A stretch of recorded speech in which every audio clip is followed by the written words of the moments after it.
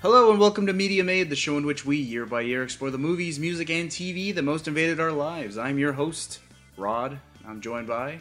Other host. What's your name? Jess. Yeah! And here we are, 1988. We're going to be talking about music today. Why'd you ask my name? You don't know my name? Oh, hello, it's nice to meet you. No! Amnesia! So if you're new to the show, here's the rundown. We, as a little bit of a couples exercise a few years back, decided to look at every music album released in a given year. So let's say 1988, this year. We looked at every single music album released that year and decided which one each of us had listened to the absolute most. And we listened to them together because we figured that would be fun to do. Well, he says we, but he uses it in the, royal we sense. I mean, it was kind of fun. I mean, it was interesting. You get to see the kind of media that made us. Get it? That's the name of the show. That's the tagline. Yeah. Wait, no, that's the title. Do we have a tagline? Invading your life. I don't know. So yeah, this show is basically just an examination of my album from 1988 and Jess's album from 1988 and decide, who did it better. Yeah, that should be our tagline. Not who did it better, just Jessica wins. No. Not this week. I'll tell you that. Oh, okay, fair. Yeah, so again, we have gone through a list of every music album from 1988. It was a magical year. The late 80s was quite a time. Quite a time. It was the best of times. It was... the worst of times. And we talked about it in 1987 music. The world was getting a little jaded. A little cynical. A little violent. Michael Jackson, just gone bad. That's right. I might get a little violent because he said that I couldn't have snacks because you guys didn't want to hear me crunching on some chips. No one wants to hear that in their ear. It's crunch, crunch, crunch. You could edit it out. Painstakingly. Yeah, no, that's too much work for me. But now I'm hungry. Is a cookie gonna make a crunch? Yes. Dang it. So yeah, then here we are, 1988, and hey. I guess we're just gonna jump right in and talk both about. Feet. Yep, we're gonna start with Jess's album of 1988. Oh, we're gonna start with mine. Yep. Okay. All right, released October 18th, 1988. One of the biggest R&B albums released that year. I have no other grandiose facts about it. It's Giving You the Best That I Got by Anita Baker. Hey. Ooh. Ooh. A little loud. Very, very 80s sound, right? Just right off the bat. That sounds like the 80s. Yeah. These are on backwards. So yeah, this is Anita Baker. This is a Anita who bakes. Yeah, she's gonna start singing here in a second. When you ask me Soulful. how I feel, Singing from that deep place in a Emotional. diaphragm. Yeah.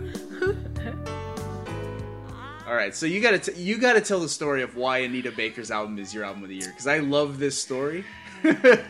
Well, first we should preface and say you are not really one to have favorites from before you were born. Yes. Or even in the years that I was born. You didn't pick up albums. It was just more like honestly the albums that you listen to from the 1980s are just ones that you just happened to stumble upon or heard on the radio. Also kind of the early 1990s. That too. You guys aren't going to see my music taste until the 2000s. Maybe even the mid 2000s.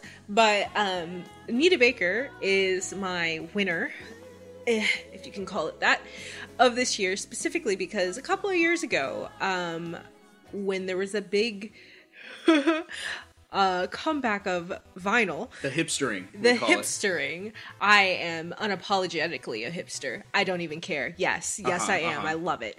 I got a record player, one of the portable ones that I'm not going to name because we're not being sponsored. Comes a little briefcase. And I got it, one, because, it was cool. It was a little bit of a craze, but mostly, I say this as my saving grace, because I wanted to spend some time with my mom doing things that she liked to do rather than watch Law & Order, because Law & Order... I love you, Mom. Mayma, you're my favorite. And so I went to a record shop, a used record store, a little bit away from us that has new records, but also has old ones that are $2 a pop, depending on what it is. Mm-hmm. And I just got a whole slew of stuff that I was like, this seems like it's in my mom's wheelhouse. So I could take my portable record player over to her place and we could just chill and listen to some music together and talk about the good old days when she was young, single, and free and didn't have children tying her down. So you literally just grabbed records off the shelf that said, "Hey, that looks like something my mom would like." Yes. I don't know what it is. I've never heard this, but this sounds like something my mom would like. Exactly. And that is why Anita Baker, Giving You the Best That I Got, is my album of the year, because by default I have listened to every song on the album. You had never heard of Anita Baker before buying that record? Okay, so here's the thing, right? Like, I'm sure I've heard Anita Baker songs that were not on this album, but if I don't care about an artist, like, oh, that's a nice song, I don't learn who's singing it. Like, no offense, you guys, artists out there, you work really hard and it's wonderful, and I love listening to you, but you gotta really impress me to learn your name. But Anita. I need a break. Oh. Yeah, so I can say with absolute certainty I'd never heard an Anita Baker song before this whole project started.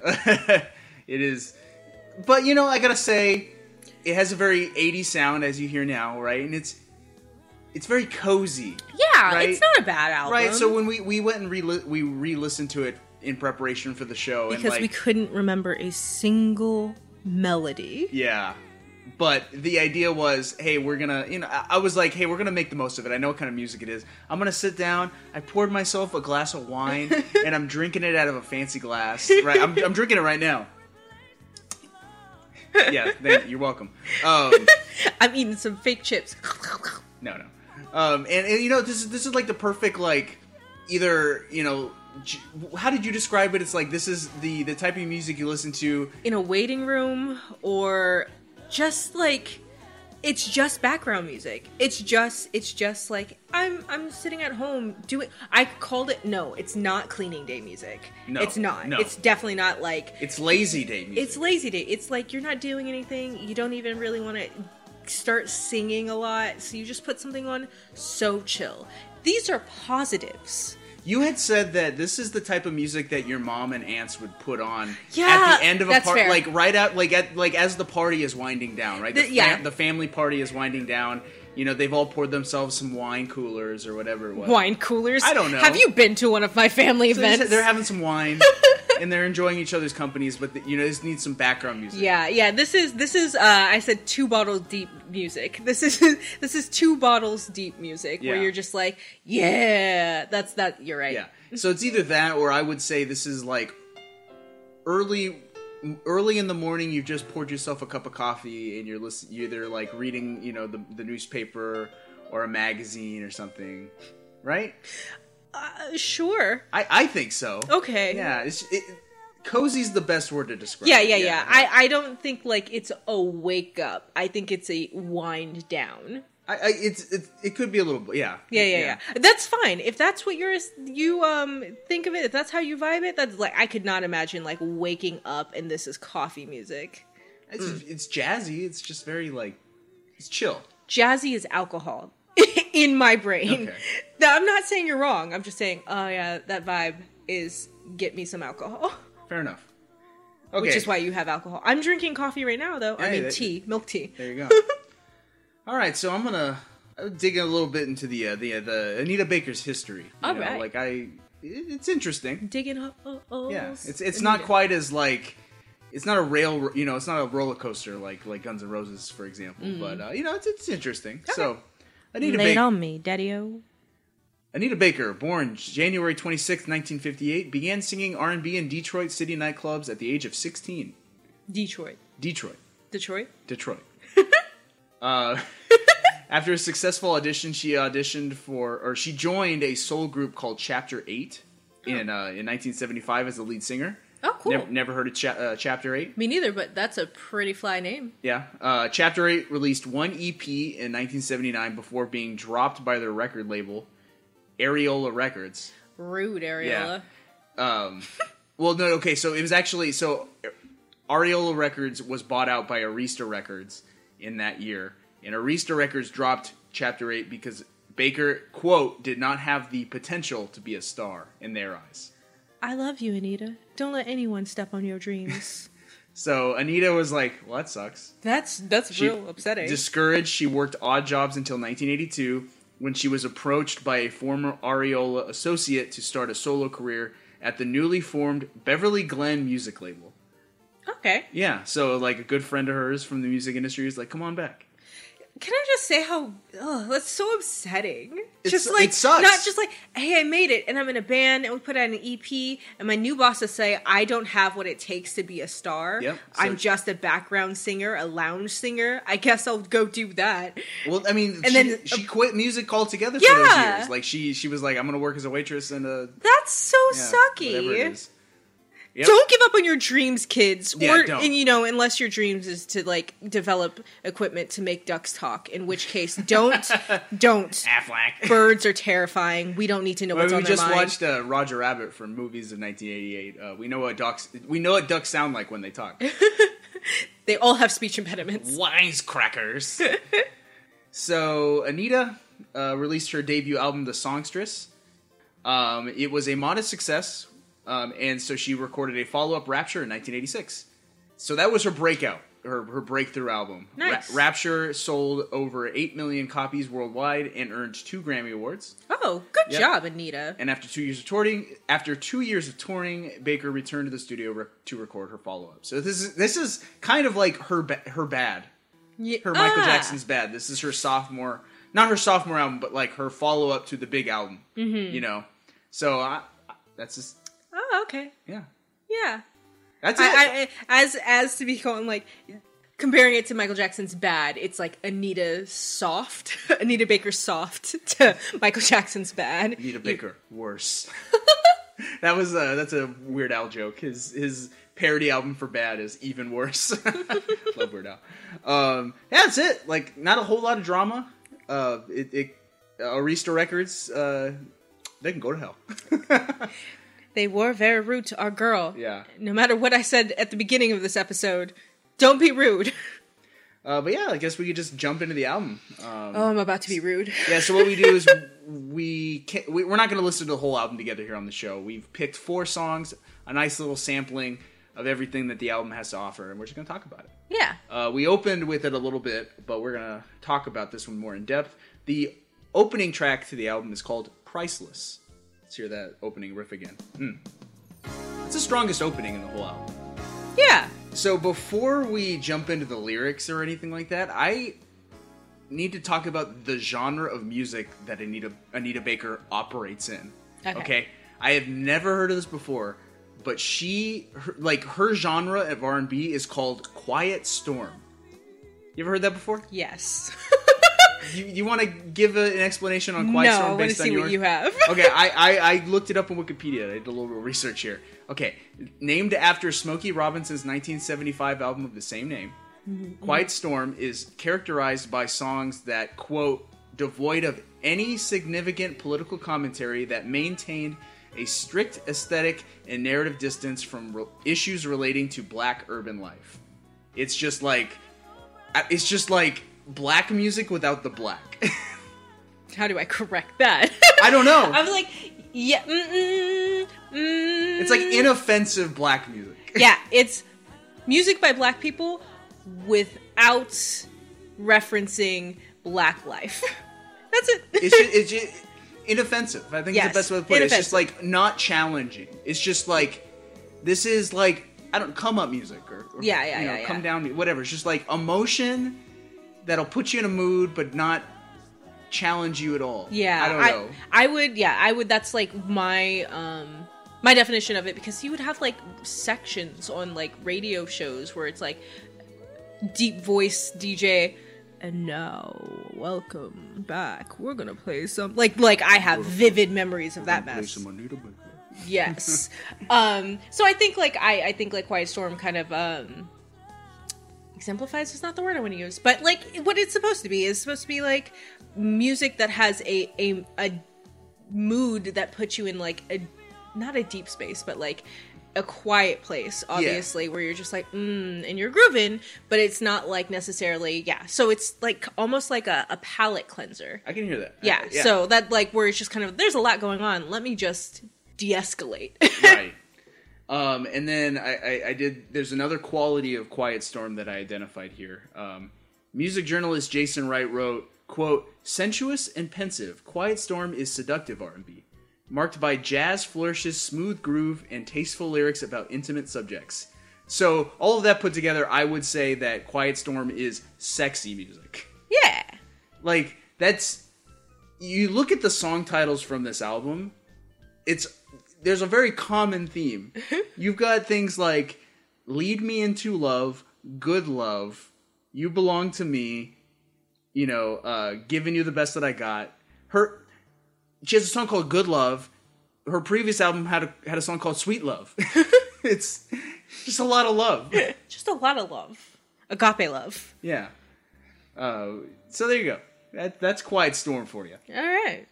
Lyrically, you have any insights about Priceless? I wrote down a couple of things. Literally 2 things. Okay. I think, okay, so if you've been on previous episodes of our music episodes, you know that I like this particular episode is going to have a lot more, well, let's see. I wrote down a lot of different things about the lyrics. Let's see if I actually talk about them for all of them.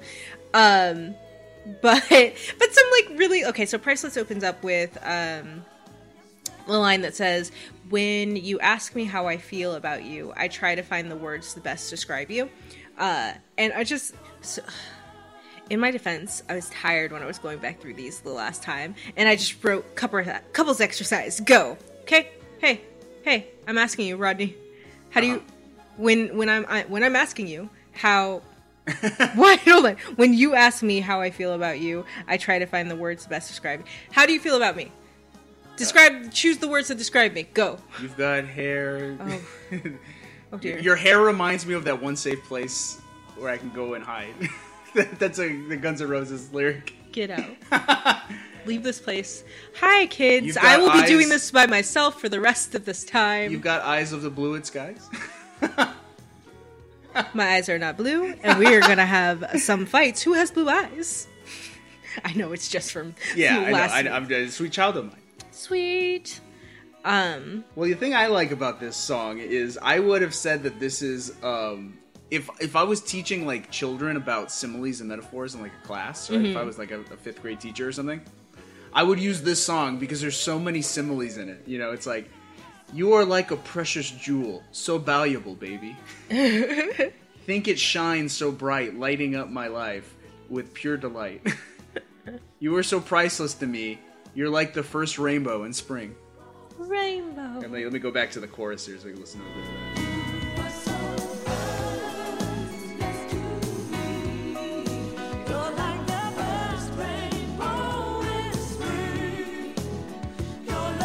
Yeah, we're deeping. We're deeping.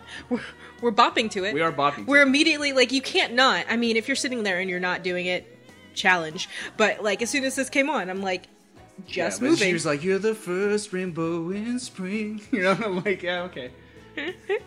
I think the song is really interesting. There's like a lyric at the end of the first chorus, I think, that says, I vision you and me in love together, getting closer as we share each day together. And that line, I was like, wait, envision? Are you guys not together? I think this whole song is just like, you're priceless. We're not together, but I stare at you a lot, and I like you, and I think we can be together. She's painting the picture of the perfect man. Yeah, maybe. Well, I mean, so there's like... No, because she's like addressing someone. Yeah. I was going to say, there's an old romantic trope, right? Like, I'm talking like Middle Ages romance, Yeah. right? Like, it's about the deferred love, right? Mm-hmm. Where expression of love is less about being intimate physically and more about you, like, being apart from somebody and, like, fantasizing about being with them. Projecting all of your feelings onto this person that's farther away. That's more important. That's even more important than the physical intimacy. There is a Taylor Swift song that is just that. Okay. But yeah, there's a song where the whole thing is her, she wrote it imagining, like, there was I guess there was, like, a star or whatever, that like she was young and she was just like, I wonder what it'd be like to be with him, and she wrote a whole song. Yep. Because she's talented like that. I'm like, yeah, use your imagination. If I could write it. Isn't Hey There Delilah also like that? Yeah, I think so. I don't know. Either way, they're carrying the old school romance. Yeah. It's a form of art. yeah. It's an art form. Anita Baker passing the baton off. Yeah. So, which I just, yeah. So I just find that like fun, like a fun little thing, because it's about some saying something is priceless, but like not having it, or Yeah. not even being in a place to grasp it, which I think it's romantic and it's nice. The song itself is whatever. It's fine. Yeah. It's fine. You want to move on? Sure. All right. So we're gonna move on to the title track, the third song on the album. It's called "Giving You the Best That I Got." Let's listen to a little bit of that.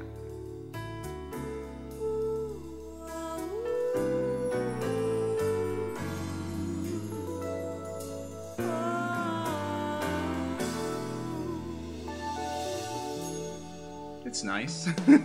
Twinkly. Yeah. Ain't there something I can give you in exchange for everything you give? Crooning. She is crooning. She's got quite that like. And I'm okay with it, but there's just a lot of crooning in this album. Yeah. I was looking up some facts about the writing of the song, apparently. So it was written by songwriter Skip Scarborough. Yes. Do you know who that is? No, I just had something to say about this. What do you got? Oh, no. It's lyrically, so give me Okay. your history. Yeah, no. He had offered this song to various singers without success. So it was like Anita was like the last of a long line of people he tried to write this song for. Yeah. And she took it. I mean, like, that's nice. Like, Yeah. yo, keep, just like Anita, right? Keep hustling. You got a song you want out there? And, going back to the beginning of the part right before she starts crooning. This part.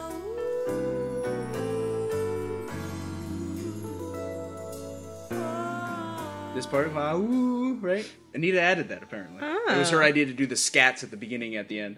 Huh. Yeah. So yeah, lyrically. Yeah, so lyrically, I was like looking at this a lot more, like breaking it down a little bit more like poetry. Well, I did that more with your album, but just some things that I was just like, I like the song lyrically more than I like it musically. Sure.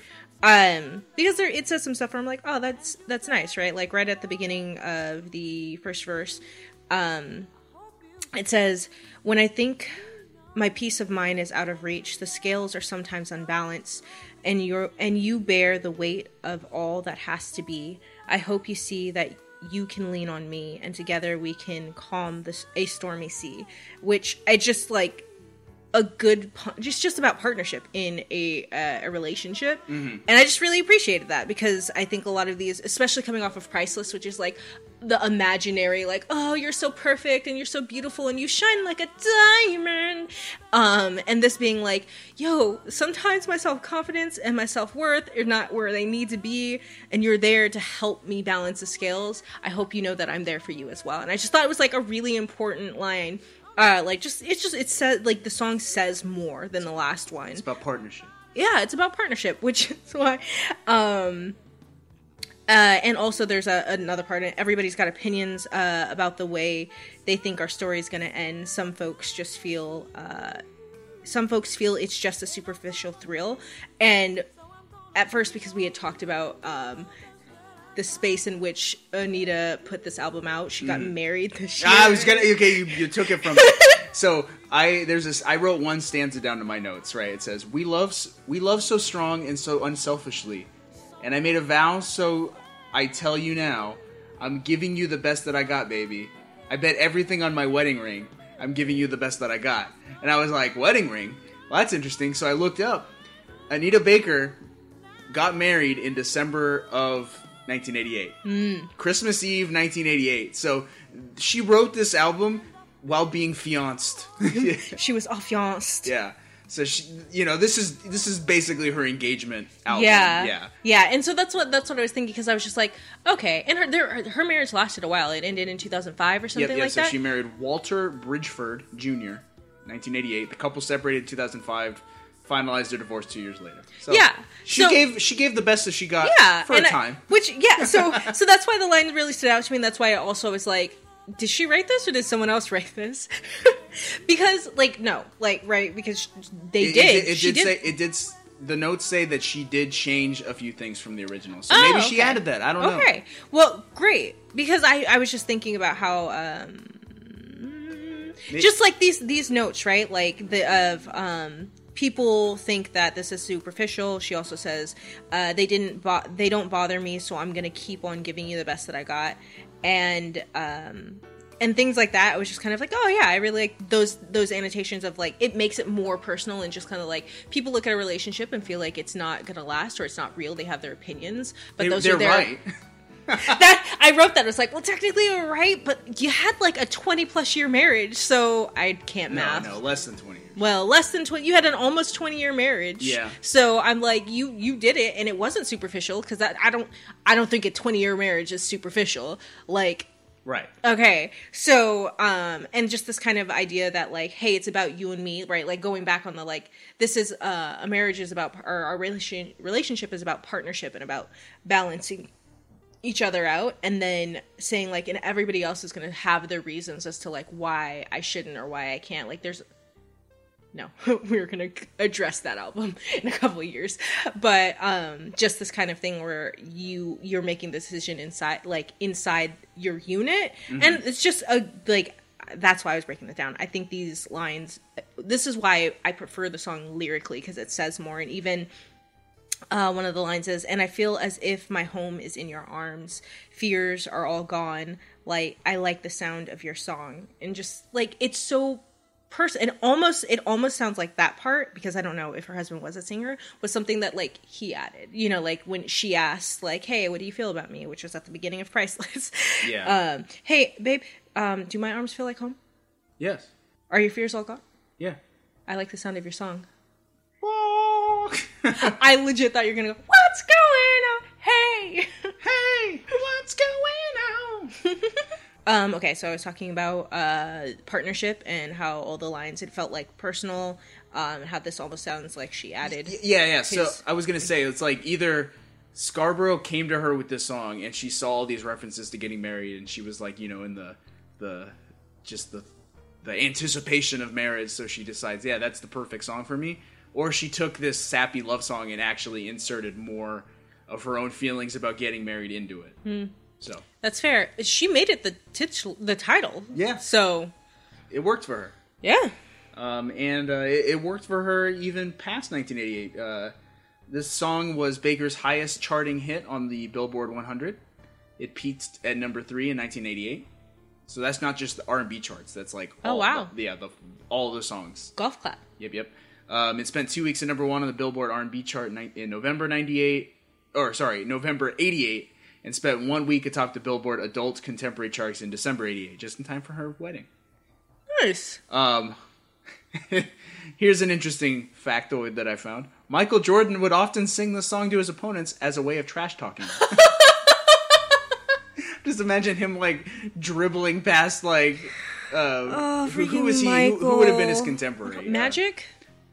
Maybe Magic Johnson or Charles Barkley. You know, he's like dunking on Charles Barkley. I'm giving you the best that I got. Oh gosh, that's so beautiful. I need somebody to make a freaking animatic so that I just need somebody. I should have looked it up to see if you can actually hear him do that. Oh gosh, that's hilarious. So beautiful. Yeah, oh. MJ, we love you. You're the true bad. True bad. Next song. Aras? Yeah. All right, so the next song we're going to look at is called Just Because. We're going to look at this one shortly. I have more to say about this than I do the other one, but really? We'll see how long it goes. Okay, well, I want to talk about this one because I think musically it's one of the stronger songs on the album. One, it sounds so 80s. This song is so 80s. You're so cute. Right? I don't know. So... I don't know. Apparently I don't listen to 80s music. Like okay, so there's a lot of things that I could say this song is fitting for. But I was like, you listen to this. More crooning? I said, this sounds like something you would hear at a school dance. Like a slow dance. Oh. You would hear it this would be a song that they would play on a sitcom clip show, right? Like Cosby Show, like, you know, maybe the third episode from the season finale at their, you know, and they want to do like a clip show. So they find a bunch of clips of like, what's Bill Cosby's character? Heathcliff And his Huxtable. wife, and it's just like clips of them being romantic together or something, and it's just like all of these, clips smashed together to this song. I mean, yeah, yeah. Or with the wedding theme, this sounds like a wedding reception song. Yeah, 100%. First dance, 100%. like all of the couples come up on the dance floor. That's totally what this is. Yeah. And I'm sure we just used for a number of those. yep, and I found evidence to say this is a favorite of wedding receptions. So it was like, yeah. Dang it, let's go back to our wedding and do this. No. What do you got to say on this? Again, lyrically, of the songs that we were talking about for Anita Baker, and Anita Baker? for Anita Baker, this is my favorite. Because This is the one I had to convince you to talk about. That's true, because I didn't want to talk about it anymore. But it's because it's so ridiculous. But like, I don't know, just because I was tired when I was tired when I was doing this, but I was just like, this is so I highlighted a word, and it's in the end of the first stanza. Verse. Oh yeah, we're not poetry. And it says, "This must be sweet, fatal attraction." And I was like, I'm one of those people that, like, I know a lot of words, and I know a lot by, like, context clues and stuff like that, but occasionally I'll be like, do I really know what that means? So I Googled it. Fatal attraction? Yes. Definition. In interpersonal relationships, a fatal attraction is when the very qualities that draw one to someone eventually contribute to the relationship breakup. So reading that, along with all of these things, was so much fun. It's a self-destructive song. Oh my gosh. Yes, it is. There's a lot of lines that I was like, oh, I kind of want to talk about that, but because I brought this up, I'm just going to talk about the last part. Okay. Which is the chorus for more or less. The chorus is, I'm just going to repeat it right now. Go for it. Which is, all I know is when I'm in your arms, it feels all right. I'll hold you tight and I come alive. I love you just because I do, my darling. Emotions more than words can help me say I love you, baby, just because you're you. All right, so wonderful, cute, whatever. But because we mentioned fatal attraction, I was just like, all right, but that means that's not gonna, like, that's the worst. Like, we say fatal attraction, and it's just like, I'm drawn to you just because, which means I'm gonna be no longer attracted to you just because. So I rewrote the chorus to, like, all right, like, this is the breakup version, which is, all I know is when I'm in your arms, it feels all wrong. I'll hold you and my heart won't beat. I don't love you just because. I don't love you just because. Emotions more than words can help me say, I don't love you, Jerry, just because you're you. I was gonna say the two verses there where it was like, I don't love you, right? Mm-hmm. It should have said, I don't love you, and the next one, I did love you. Oh, yes. I'm gonna rewrite this whole song. I'm just gonna call it Fatal Attraction, or I might just call it, never mind. Just Slay. Kunyoung. But, I just really enjoyed the song because of that. I just really enjoyed, because, like, the whole song is just, I just love you. Like, I don't have a reason. I just love you. But to put in the line about fatal attraction is just like, ooh, but that's gonna go bad in 2005. I was gonna say, a relationship tip, kids. You should have reasons on why you're with somebody. Yeah. You should be able to come up with them. Yeah. I mean, not just say just because feelings are fleeting. 100%, kids. Yeah. I love my husband. You're the best. Oh, thank you. But there's some times where I get on his nerves. True. And he gets on mine. And if it was just because, and not a lot of other stuff, She'd be out the door. I'd be out the door. He just said my hair is his happy place. My hair's very short right now, and I'm unhappy with my hair. So some accolades for this song. It peaked at number 1 on the Hot Black Singles charts. Hot Black Singles in your area. and also made the top 40, peaking at number 14. Nice. Yeah, so I think it was also on like Jet magazine's like number 1 songs or whatever. Oh, I'd never heard of Jet magazine before. Until you did this. You did at one point, like, have you ever heard of Jet magazine? Yes. I don't know. I mean, that's fine. I'm a white guy. Jet magazine is just not, never came across it. Yep. Did you ever read Jet magazine? I don't read magazines. I read books. Fair enough. Just another couple lines that like stood out here. Uh-huh. You can cut this if you want to or rearrange it. Just there's a line that says, "And the commitment that we share is a welcome sacrifice." What does that mean? And that comes right before "This must be sweet fatal attraction." Oh gosh. So, and the commitment that we share is a welcome sacrifice. This must be sweet fatal attraction. That's another tenet of the like classical romance, right? It's all about self-destruction, right? Mm-hmm. Like the act of love is an act of self-destruction because they use like fatalistic terminology. You're right? you're no longer a bachelor. The bachelor is dead. You're no longer it's a sacrifice. Yeah. I mean, in here the only thing I'm Love just is pain. I just like the commitment we share is a sacrifice. So I was like, is the sacrifice is commitment, meaning you can't like date around because you're committed and that's the sacrifice? I'm stuck with the one. Like, I don't know. I'm just like lines like that. I'm like, I don't like it. And even like, I know we already addressed it, but emotions more than words can help me say. But that's the problem, boyo. Yeah, you're not wrong. How do you emote? What am I trying to say to you with this emotion right now? A lot of rock eyebrow raising. Are you trying to tell me you're gonna lay the smack down? See, this doesn't make sense. You need words. Yeah. Face emoting is not helpful. This is why this Hey, Anita. I hope you're doing great. I forgot this was a real person for a second. Ugh. No, Anita's living her Be best kind, life. kids. Yeah. Yeah. Moving on. To our final song off of this Final album. song.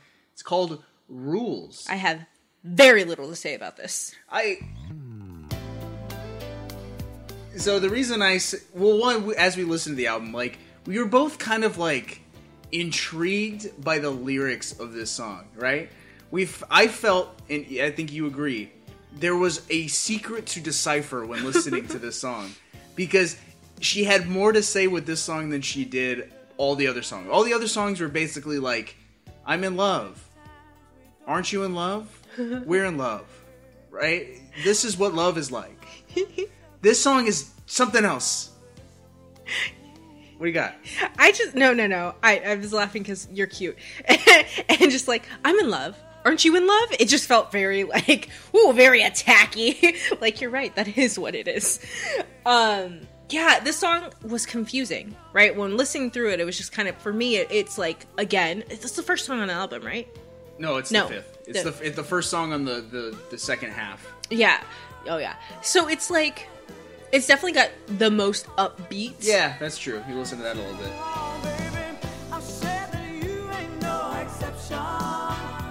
Got a little bit of brass in there.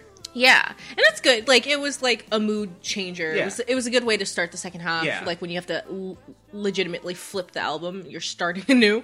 Right. And, because we definitely listened to this on the vinyl. Like, why would we download? We have the vinyl. And it helped set the mood, by the way. Like, drinking a glass of wine, just in the, the little scratch of the table turning. Yeah, it had a tactile element to it. It's nice. Yeah.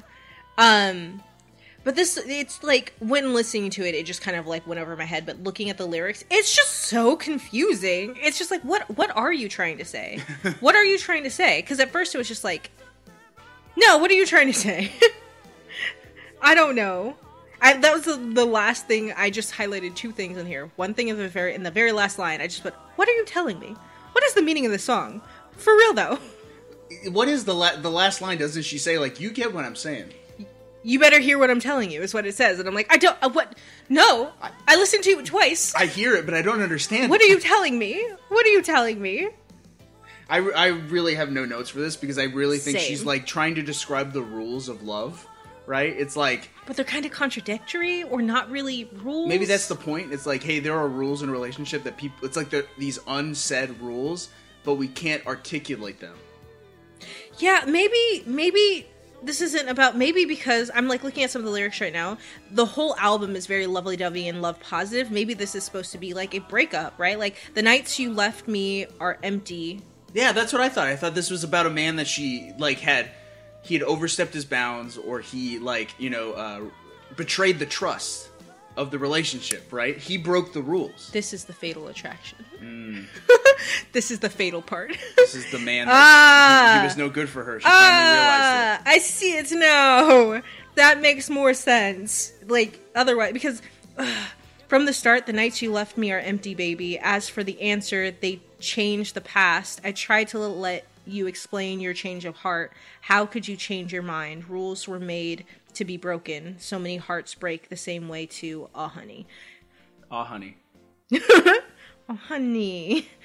I said you ain't no exception to the rule. How could they say it would be better this way without you? Yeah. It gets confusing. It Right. gets confusing. The only other note that I have, which is just not a friendly note, is the very first line. I was real tired by this time, guys. The very first line is, love was meant to be loving. You're not wrong. And I put a note, time was meant to be timing. Food was meant to be fooding. Joe was meant to be joeing. Like, what is this line? Reminds me of that dumb song that came out a few years ago. Exactly. I drink till I'm drunk. I smoke till I smoked. I sleep till I'm Tired. awake. I sleep till I'm rested. Yeah, like, that's legit. That's what I thought about it. Like, it had the same energy. It's Food like, is why? meant to be feeling. All right, so that's Anita Baker's.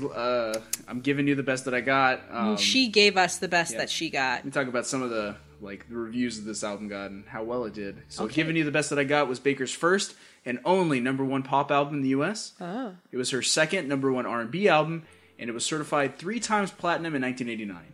So it sold a lot. It was a good seller. That's very, very, very good. Yeah, proud of you, Anita. AllMusic said that it's, quote, not on par with Baker's previous albums, but it is better than most of the R&B albums released in 1988. So I can't speak for that. I don't listen to a lot of R&B. No, you don't. You just listen to hard rock and gangster rap. Yeah. It's not as good as the hard rock and gangster rap. Some of the best of that year.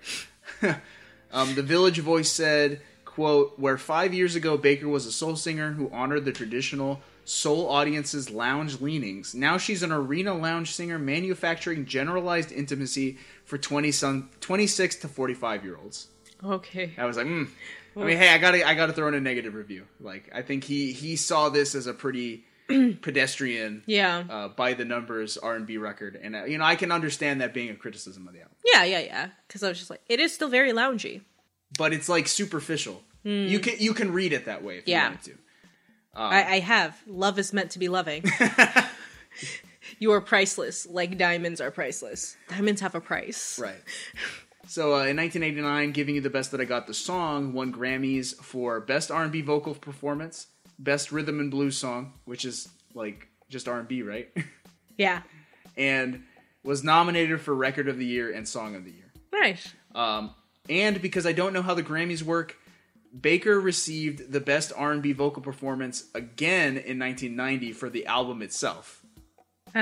So she won the same award 2 years in a row, one for the song, one for the album. Oh. Maybe they have a retrospective?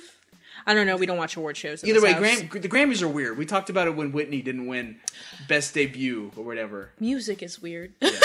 And as far as the legacy is concerned for Anita Baker, since 1988, Anita Baker has continued to release successful R&B records. Her next 3 albums landed on the top 10 of the Billboard charts.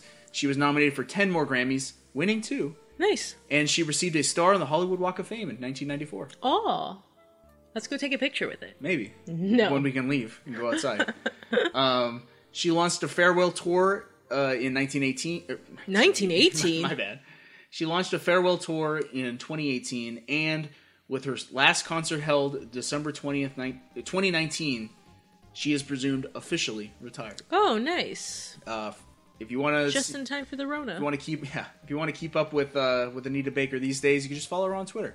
Yeah. She's everyone's favorite, liberal grandma on Twitter. Is she grandma age? Yeah, she is. Yeah. Oh, yeah. No, but she's just like a sweet old lady on Twitter, so she seems like a very nice follow. You want some positivity in your life. Hey, Anita. All right, that's all you got. Would you recommend Anita Baker's? That's all I got. Is that the best? I gave you the best that I got. Would you recommend it? Yes, to my mother. Kids, you can listen to it. It's good. If this is your groove, yeah. If you feel yourself saying, "Hey, I want some chill out music," and I'm sick of like lo-fi remixes on YouTube, fair, and I want something a little bit more old school, give Anita a try. Yeah. Put it on in the background while you're working or you're studying, whatever it is. That's a good pitch, honey. Yeah. Or hey, you know, I want to pour myself a glass of wine and just feel like because I'm legal. I want to feel like an uppity, you know, or not uppity. You know what I mean? I want to feel like a fancy person. Yes, a fancy lady. I want to feel like the bourgeoisie. Yeah, give it a shot. And with that, we're gonna close out with the title track from the album, "Giving You the Best That I Got." We'll see you on the other side with my album of 1988. So I'm gonna keep on giving you the best that I've got, baby. They don't bother me. Said I'm gonna keep on giving you the best that I got. Listen, baby, somebody understands me. Somebody give it to me. After these messages, we'll be right back. Yeah.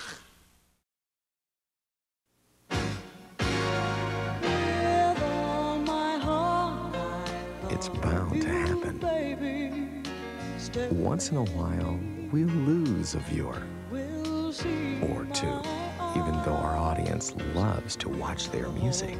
Hit music, they have other things to attend to. VH1, the other music television. We've got exactly what you're looking for, even if you're not watching. Can I play with madness?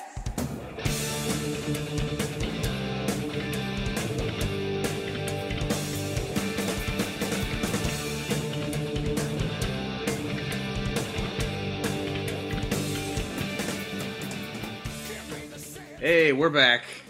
Coming in with the pounding riffs. We're back. We're pounding. That was very quiet. Yeah. Let's maybe not whisper those things. Yeah, we're coming in with my album of 1980. That is the song "Can I Play with Madness" by Iron Maiden's 1988 album Seventh Son of a Seventh Son. Released April 11th, 1988. An ambitious concept album and the last album of their classic period, Seventh Son of a Seventh Son by Iron Maiden. Yes. Yes. Alright, so this is our second Iron Maiden. Is this our first time revisiting a band or artist since we started in 1985? Maybe. Yeah, I would have to look it up because, let's be honest, we talk about a lot of this stuff. All of them run together for me. No, I'm pretty sure this is... I think it might This be. is our first return. We talked about Iron Maiden in 1986 with my album of 1986, which was... Somewhere in Time. Somewhere in Time. This is their follow-up to that album. So I'm not going to do a huge breakdown of the history of Iron Maiden because you got that in our 1986 music episode. If you want to hear that, head on back. Go listen to it. Yeah. It's fun. A lot more history in that one Yes. than we'll be revisiting now. Exactly. So let me just quick rundown. I'll quiz Jess on what she remembers. Iron Maiden. No. So Iron Maiden, British heavy metal band, had a string of successful and influential metal albums in the 1980s, including Number of the Beast in 1982 and Power Slave in 1984. In 1986, they released Somewhere in Time, which experimented with synthesized guitar sounds. Do you remember that? Yes. How would you describe the state of heavy metal at the time? Wimpy and sell-outy and hair metal-y. To some people, that you would be correct. Yeah. So we talked about in 1986. It was funny. I was looking at different bands, like famous heavy metal bands from the 80s, right? You know, like late 70s, early 80s. Iron Maiden, Judas Priest, and Ozzy Osbourne all had albums released in 1986 that utilized synthesized sounds. Right. They all experimented with synthesizers all at the same time, right? Now, I don't think that's necessarily a bad thing. I like synths. I think they sound cool, and when used correctly, they sound great. I feel like, you listen to this song, and they're using synthesized guitar.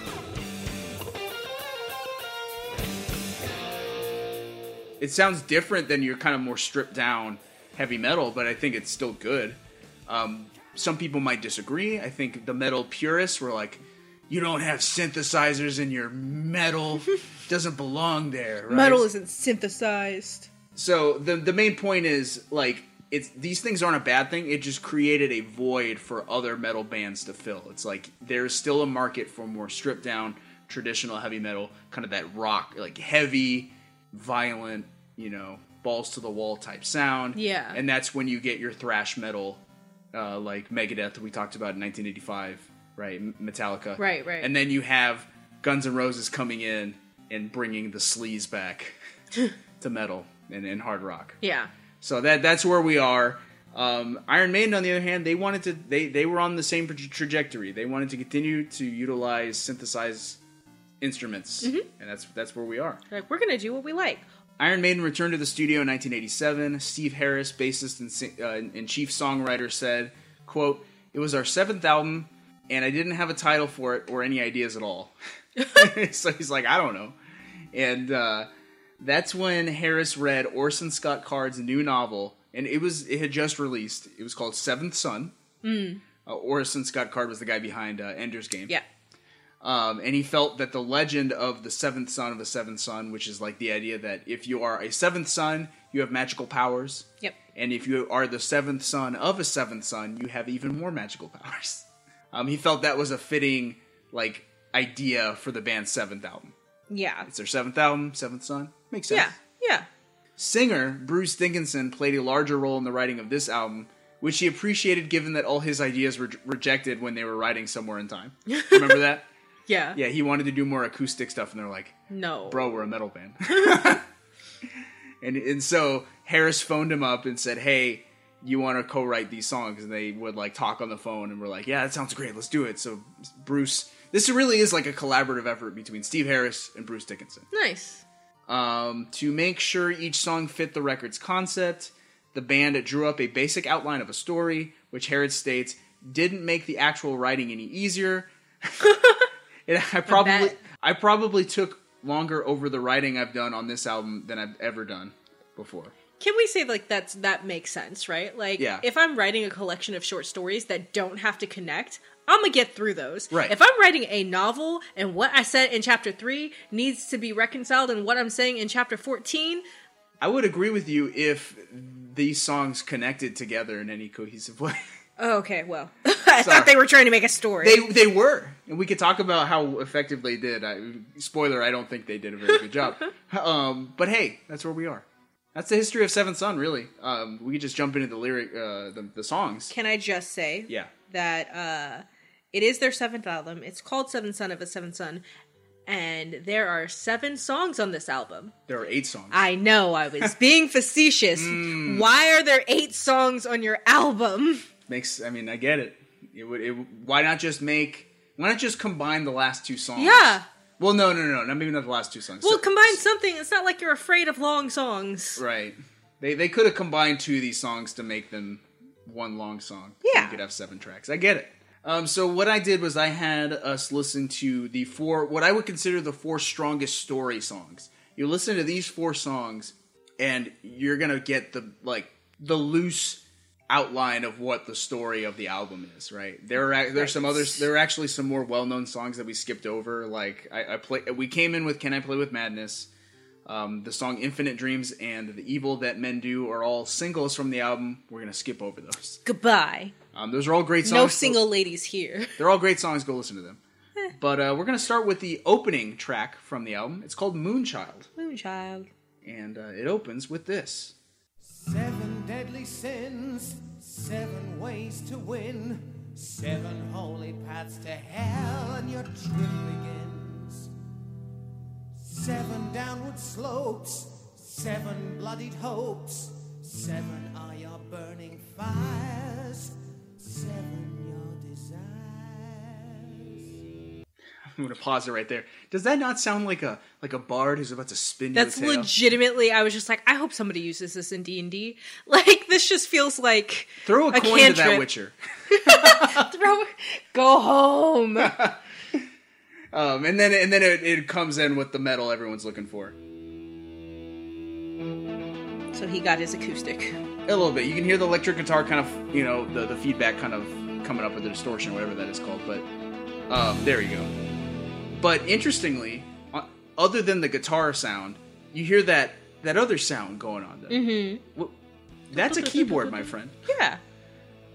This is the first Iron Maiden album to feature keyboards proper. Ah. Somewhere in Time had synthesized guitar.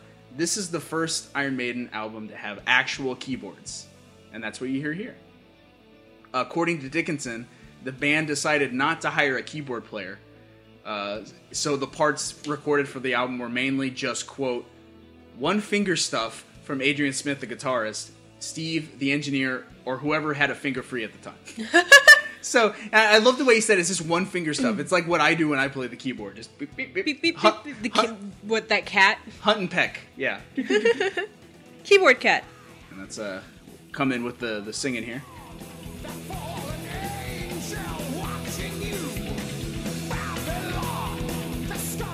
So anything that stick out to you about this song lyrically? I really enjoyed that it started off like noting 7 sevens. There are 7 deadly sins, ways to win, holy paths to hell. There are 7 downward slopes, bloodied hopes, and burning fires and desires. And then I just obviously it's the first song on the album called 7 Sun for 7 Sun, and that they open with just kind of this soft bardish telling of these things, and it feels like even in the song I was like I feel like the speaker of the song, air quotes, is like supposed to be the devil. Oh, absolutely. Yeah, I have the lyrics to prove my point. Yeah, I have some of them too. Yeah. So just saying, like, it's opening up with this kind of like wastrel beckoning song about all these sins. I was just that's a good way to open an album like this. Yeah, it's about like 7 phenomena, right? But then the devil introduces himself, and that he's kind of like the narrator of the whole album, really. Like the devil, Satan, explains his position in the world, and I don't know, just does a few things. He describes himself as the bornless one, the fallen angel watching you, Babylon, the scarlet whore. And I always thought he said the Skeletor when I first listened. Skeletor. Yeah. I didn't even talk about like my experiences with this album. Oh like, yeah, discovering what was your it. first time hearing all this? Yeah. So talk about Skeletor. I should talk about me discovering this album. Oh, there's been 2 He-Man references. Yeah. Here's what's going on. We talked a little bit about this with Somewhere in Time in '86, but I remember like hearing a song by Iron Maiden on the radio, and I thought it was really cool. So I went to school and asked my friend Mike, who introduced me to a lot of the music. I said, "Hey, do you have any Iron Maiden songs?" You know, and Mike was a student of LimeWire.com, and so he gave me a mix CD with a bunch of Iron Maiden songs, and it just so happened to have some songs from Seventh Son of a Seventh Son, right? And I liked them, but when you're first discovering music, you want to like go and find like the deeper tracks, right? Like to me, like downloading a full album was interesting, right? So when I was looking through Iron Maiden's catalog, I was drawn to this album because of the fact that it was a concept album that told a story, right? And so that appealed to me. And I realize now it's because I love progressive rock. Yeah. I love progressive metal. And so this is probably Iron Maiden's most progressive album in their catalog. And I was like, that sounds cool to me. And now I know why. It's because that just happens to be my favorite genre of music. Yep. So there you go. Let's get back into Moonchild. And now I'll talk a little bit more as we go through these songs.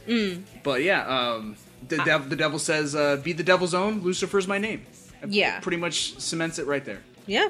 I was a little confused about the story that the song was telling. So the breaking of so it feels like Lucifer would like this to be fulfilled. Like he's extolling the Moonchild to open the seal, the 7th seal, which is supposedly what brings about like the end of times and God's reign and different things like that. And it's just like, why? Maybe he's just tired. He's like, let's call this game already. I think that was figurative, right? I think it's like, just like open the 7th seal. He's basically saying like, just like let the hard times come. You know, it's like give up, don't just let it happen, right? Just let it happen. Yeah, it's like you know this is a bad idea, but you're too weak to fight it. Just let it happen, right? Okay. So I mentioned that the album was based on Seventh Son by Orson Scott Card, right? In that book, because it's not necessarily based on the book. It's like inspired by, but not a full adaptation. So in the book, the antagonist is a basically it's not Satan, but it's kind of Satan. Okay. He's called the Unbeing or the Undoing. Okay. Something like that. And Unbecoming, I can't remember. The Heartless? Yeah, so in Iron Maiden, full Iron Maiden fashion, a full metal fashion, they just made him Satan because that's the most metal thing to do, right? Yeah. But I think there are some lines in this song that kind of reference things that happen in the book. Because I went and read like a little synopsis of Seventh Son. So there's like, I'm with you. You read the lyrics, you're like, what the heck is he talking about? Yeah. He says, don't you dare to save your son. Kill him now and save the young ones. Be the mother of a birth-strangled babe.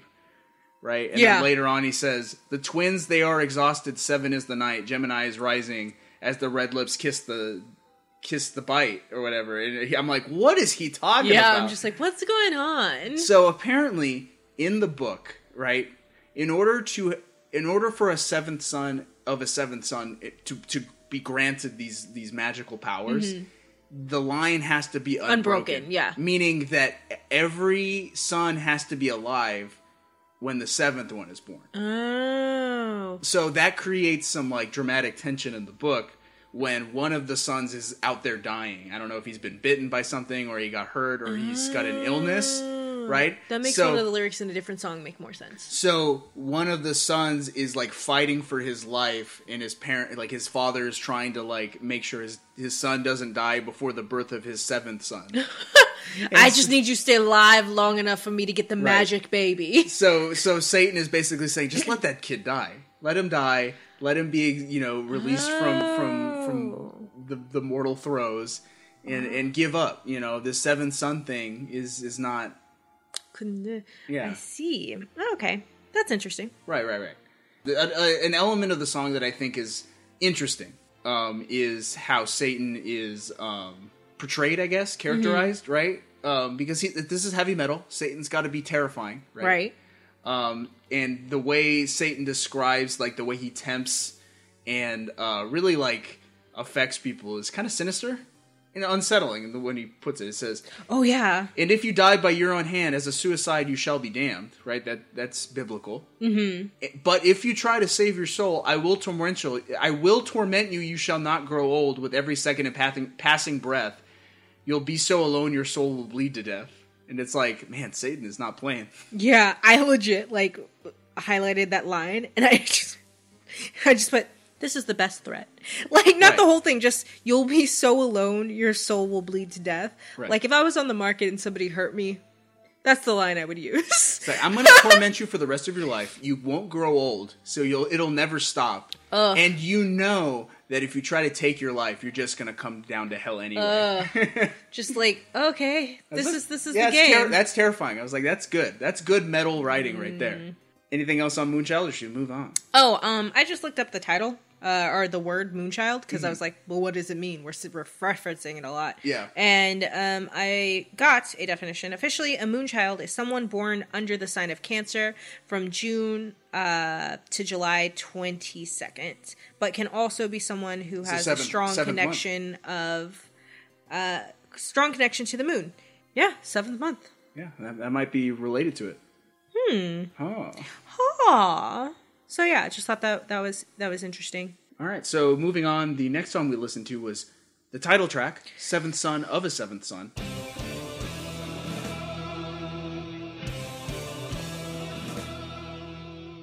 Yes. And this is the most progressive song on the album. Spoilers, we'll be talking about progressive rock and progressive metal a little bit more moving forward as we talk about my music from each year. I'll have a more conclusive definition of what progressive music is, but in kind of my layman's explanation, I would say it is dynamic. It's a song that is progressive will not start the same way that it ends. Right. Right. Yeah, I could it has Why not? peaks and valleys, and it moves, right? I'm not talking about like your AC/DC here, where every song sounds exactly the same. Verse, chorus, bridge, solo, chorus, Yeah. right? There's no formula with progressive rock music. Right. I do just want to like give a more broad definition of not progressive rock, but just the title of this track. So the seventh son of a seventh son is a concept from folklore regarding special powers given to or held by such a son. The seventh son must come from an unbroken line with no female siblings born between, and in turn must be born to such a seventh son. Right. And this song actually portrays the birth of the seventh son, right? So this is kind of the opening movement of this song, right? This is very traditional Iron Maiden. We talked about Iron Maiden kind of having a galloping drive in beats, so you kind of hear like doom chugga doom chugga doom chugga doom. Yeah, I can hear that. Right. But then it moves on. Is there anything lyrically you want to talk about with the opening movement? Yeah. I think that even in the lyric, right, there, there's 3 at the very beginning. How it begins, and also, okay, so there's a line that says, unknowingly blessed, and as his life unfolds, slowly unveiling his power. I was just like, that's a good line to just kind of, like, it does a good job just outlining what a seventh son is, like, right. in one line in the song, because we just gave, like, a long definition. But it starts off saying, the first 2 lines are, here they stand, brothers of them all the sons divided, they'd fall. And I just thought, just kind of imagery-wise, I thought it was an interesting dynamic. Like, they're all standing together because, okay, this may not be true, but this is what I imagined because of how it's talking about, like, all the brothers are there and they have to stand together or else they'll fall. And they all have to be alive. They all have to be alive, but they're standing together because if they don't, there's no, like, this is my take on the song, because if they don't, there's no hope. I like the idea of them being, like, standing aside as like life affects their little brother, like the idea of them like growing up. It's a little bit Joseph, but as their younger brother like grows up and just seeing which way he'll turn, whether the path he'll take is to good or evil, you know, because that's what, when you go farther, it talks about like what influences this seventh son. What can tempt him to both good and bad, right? Like, because they're waiting to see which way, which path he will take, because that's the way where the power will lie, because he's the magical, powerful son.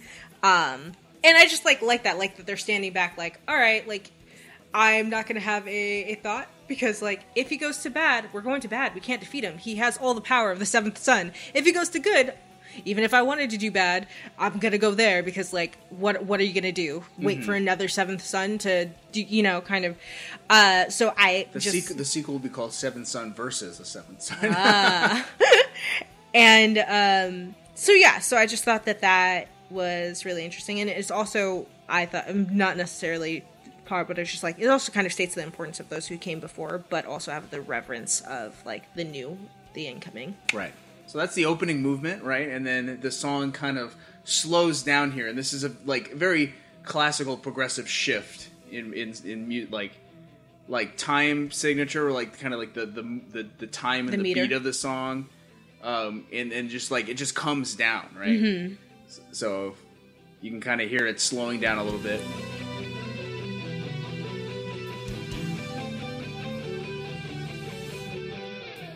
And then we get this very soft, trippy. It's tense. It's still tense, like that little snare drum thing that's going on. Yeah, not snare, but you know what I mean, like the cymbal. Right? Mm-hmm. But this is very progressive. Yeah, it's very experimental. Yeah, different, right? And this is where I always thought this was like the birth of the son, the seventh son. This is the moment where the son is born. You might disagree, but I think it's up to no. I think definitely that for me the first line of this portion, because there's like 3 lines in this portion. You will hear him say it in just a second. Today is born the seventh one, born of woman the seventh son, and he in turn of a seventh son. He has the power to heal. He has the gift of the second sight. He is the chosen one. So it shall be written. so it shall be done. What do you got? Yeah, I think that you're right. Like, I think the first two lines are very much the birth. Mm-hmm. And then, or the first line is the birth, and then maybe the first two, because you're given it, and then you get the gift of sight. And I always imagine it's almost like Rafiki, like, you know, it's like, he is born now, right? Mm-hmm. And then he's like displaying him to a congregation or something like that, because it sounds very church-like, right? Yeah. This sounds very dramatic and church-like. You can hear the organs and the keyboards playing, right? Like in the choir. He's like, you know, presenting him to a congregation and like explaining the importance of this child. It's like, he is born with second sight. He has the power to heal, right? The power. It's almost like grandiose. That's what I imagine when I hear this part of the song. I agree. That's a lot of power to give to a small child. One thing that I did was I had us watch a performance of this song live by Iron Maiden, because I wanted to show you the theatrics of Iron Maiden, right? All of their shows are theatrical, right? They always bring out their mascot. What's his name? Eddie the Ed. Eddie the Head. He's a zombie type character. Yeah. They always have a giant Eddie on stage who does something, and they just put on a show, man. Yeah. So during this whole section here where the song slows down and it's kind of creepy and dramatic, they've got a giant Eddie that will he spins around, and he's got like a crystal ball in his hand, and it's like very mood setting, the lighting and stuff like that. And there are like organ pipes and like giant candles, and giant like icebergs like jutting out from the stage. And because they didn't have a proper keyboard player in the band, they actually got the bass tech to dress up like the Phantom of the Opera and play keyboards on stage, like up in the rafters, past all the organ pipes. Yeah, and they called him the Phantom. It was very much, and we were also talking about how Harris has really stable vocals. Right? No, that is Bruce Dickinson is the Dickinson. Singer. I'm real good at names, guys. Like even in the performance, like you can hear it now, but you can hear even as you're listening to it when you heard us play it or when you go and listen to it yourself, that like he's hitting some notes. Oh yeah. He's hitting some like, and he like, there's a lot of work going into it, and you see him move on stage and stuff, and it sounds still very, very this similar. I think we get to the chants here, right here. Let's listen to the song kind of speed back up.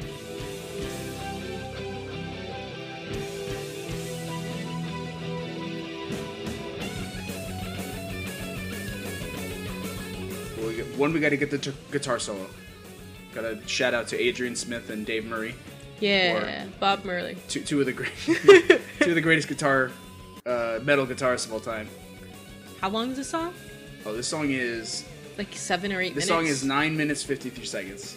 Oh, there is a part of the guitar solo. Let me see if I can find it. That just to me sounds very progressive in the way that they do it. It's like you got the metal guitar playing, kind of like trading off with choir sounds. Let's see if I can find it. Right here.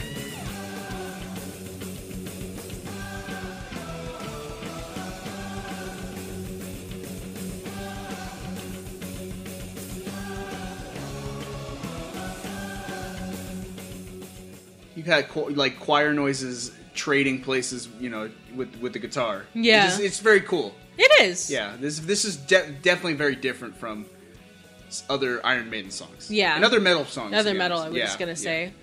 It's very, very progressive. Hopefully, people weren't frowning at it because of it. No, you should commend them for this. You are commended. Anything else you want to say about Seventh Son to Seventh Son? I think I just the lyric that I sort of referenced earlier. It's between the first and second chorus.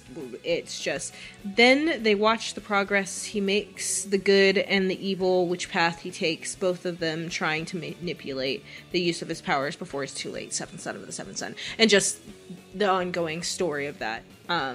Which I just want to say, like, are we trying to connect the seventh son to Moonchild? I think so. So... this is in, like, the good and the evil, which path will he take? I don't think we really see the good attempting in this album to persuade him at all. Not really. But if we assume that he is the Moonchild, and not the dying brother. Do we think that the dying brother is the Moonchild? No, I think it's the seventh son. Is, Yeah. Yeah. So I'm just trying to piece it together. But yeah, it's a very bleak album because yeah, you're right. Like, we don't get any positive influence in the whole for any of the characters. Really, it's like none of the characters are presented with, "Hey, when your son is born and he is the seventh son, things are gonna be good if he is good." It's like no. You have a chance. Other No. than that, he has powers. Yeah. It's almost like he's the good. He's the Messiah if he chooses to do so. Or else he's the Anakin. Right. All right, moving on here to the song "The Clairvoyant," which I think is the best song on the album, to be honest. Okay. Also a very progressive song. An element of progressive music that I would say is present is the fact that the song builds on itself, right? Mm-hmm. So you can kind of hear it here. This is the bass and the guitar kind of starting off kind of slow, right? Doing a very simple, steady riff or beat or whatever you want to say. Mm-hmm. Then you got the guitar coming in here with the riff, right? Right. And it starts. So once it gets its footing, right, and it finds like the riff to build upon, it just builds upon it. Yeah. With new stuff. Legos. Sort of. So anyway, that's what I have to say musically about this song. But story-wise, the song. This is not the first song on the album to introduce the fortune teller character. Mm-hmm. That's actually, I think, Infinite Dreams. So it's almost like there are two sides of the story, right? There's the father being tempted by Satan, trying to get the seventh son to be born, or whatever it is that's going on. Whatever's going in Moonchild. Yeah. There's on the other side of the album that there's a character that's almost like a fortune teller, and he just ruminates on existential ideas, right, and what it means to have clairvoyance. Yeah.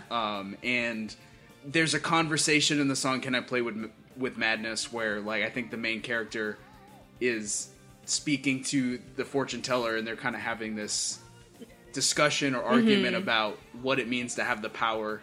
Yeah. It is what it is. But this song is about the clairvoyant and the death of that character. No spoilers. I just want to say clairvoyant as a definition. I did a lot of definition looking for this one, folks. A person who claims to have supernatural ability to perceive events in the future or beyond normal sensory contact. This was also noted as one of the gifts of the seventh son. Yep. So the clairvoyant can see in the future. Yeah. And I mean, lyrically, like, do you have anything about the story of this song? Okay, so I have some stuff, but like it might get a little tangenty. Uh-huh. But first, non-tangenty. The second line in the thing is is it me or is it shadows that are dancing on the walls? And A+ line. I don't know. I just really like that line, especially considering, right, like we're talking about a clairvoyant, someone who can see beyond. Mm-hmm. And just kind of the thought, just the thought of just like what that means for somebody who can see the future. Like, is that me moving? Is that me in truth? Or is that a possible future? Yeah. It's just a really good line. Like, it's just I really like it. Good job, Maharis. If you're thinking of this as a character that's in his dying days, right? This is a fortune teller who is in the throes of death, right? Like, maybe he's even more unsure about what the future is, and it's like all these visions that I see is am I dying? Are these like a fever dream, or are these still visions of the future that I see? Yeah, I wonder if you can foresee a second life. Whoa, that's a line. That's literally a line at the bottom. At the end of the song, it says, "I feel reborn again." Actually, my lyric says, "I fell reborn again," and I was like, feel reborn again. And that kind of like, that's an interesting take on it as well, right? This clairvoyant, adding like clairvoyancy to past and present lives, past and future lives. That's such an interesting, like, I'm like, oh, yeah. I think there's a book that's something like that, or several books like that. I just haven't read them. I specifically remember a title of a book like The 9 Lives of Chloe Cat, something like that. I don't know. Anyway, Madame Chloe. I think they turned it into a TV show too, but whatever. Just the idea that you can like, which lifetime am I seeing? Is it in this one? Is it not in this one? But a line that I really liked in here is Is this a vision or normality I see before my eyes? I wonder why. I wonder how. That it seems the power's getting stronger every day. And it just made me think of it like when, because I feel like when we think about, oh, that's so interesting, having the power to see the future, but like actively thinking, not just like, oh, how is this going to mess up my life? I may say something too early, but just like not being able to, it feels a little bit of what I feel like the media depicts as schizophrenia. Well, I mean, I just recently watched the Watchmen movie, and I was there for some of that. What's that guy's name? Mr. Manhattan. Also, Manhattan? Dr. Manhattan also has like visions of the future and of the past. I think he's like almost like omniscient, right? Right. But it's the way they present it. It seems like he's constantly like distracted by it, right? So yeah. And as like characters remark, like the longer he's alive, the less like interested in the physical world that he is, because he just sees all things, right? Yeah, that makes sense. To him, it's just like this like passing world that's like around him is just not as important. Mm-hmm. So I could see that. Yeah, and interesting ideas in this song. Yeah, for sure. This is probably. I think that I agree. When you were like, "This is one of my favorite songs on the album," I was like, "Is it?" And I was like, "Yeah, it has a lot to say. A lot of like really interesting things to say, and it's great musically." Yeah. I will say one line. It says, see the truth and in through your mind, see the truth and see your lies. And I was like, those are two different things. Clairvoyance does not mean that you are a lie detector. Get it straight. I just wanted to say that.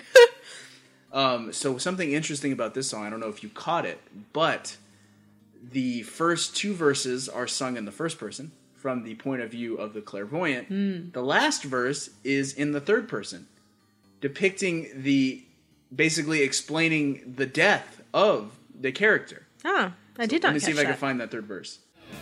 Right here.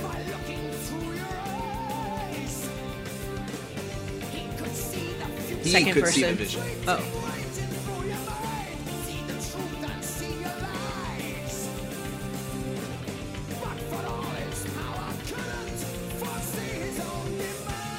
For all his power, he couldn't see his own demise. So I was looking up like the inspiration for this song. Mm-hmm. So Steve Harris said that the song's lyrics were inspired by the death of psychic Doris Stokes. Oh. After which he wondered to himself whether she could foresee her own death. Right.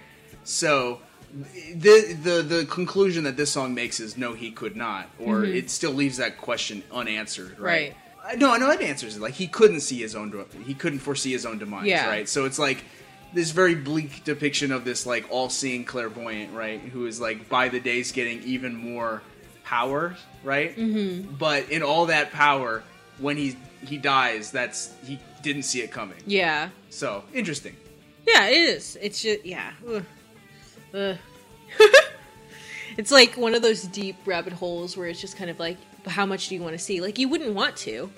Like, because you would just spend your whole life fearing and not... That's Big Fish by the movie Big Fish. Never seen it. Directed by Tim Burton. I'm pretty sure that deals with it, like seeing the day you die and like how much does that affect the rest of your life. I always get Big Fish mixed up with Secondhand Lions. I have seen Secondhand Lions. I don't know what that is. What? We need to have a movie night where we watch these movies. Okay. Anyway. That's all I got for the clairvoyant. Yeah. I do remember my friend Steven, this was his favorite Iron Maiden song. And he insisted that I go and find it and listen to it and download it. And I did. And I was never disappointed. Good job, Steven. You're not a disappointment. Unlike Mike, who keeps trying to woo my husband with mixtapes. Anyway, so we're gonna close out this section here with the last song on the album, "Only the Good Die Young." Talk about downers of an ending, right?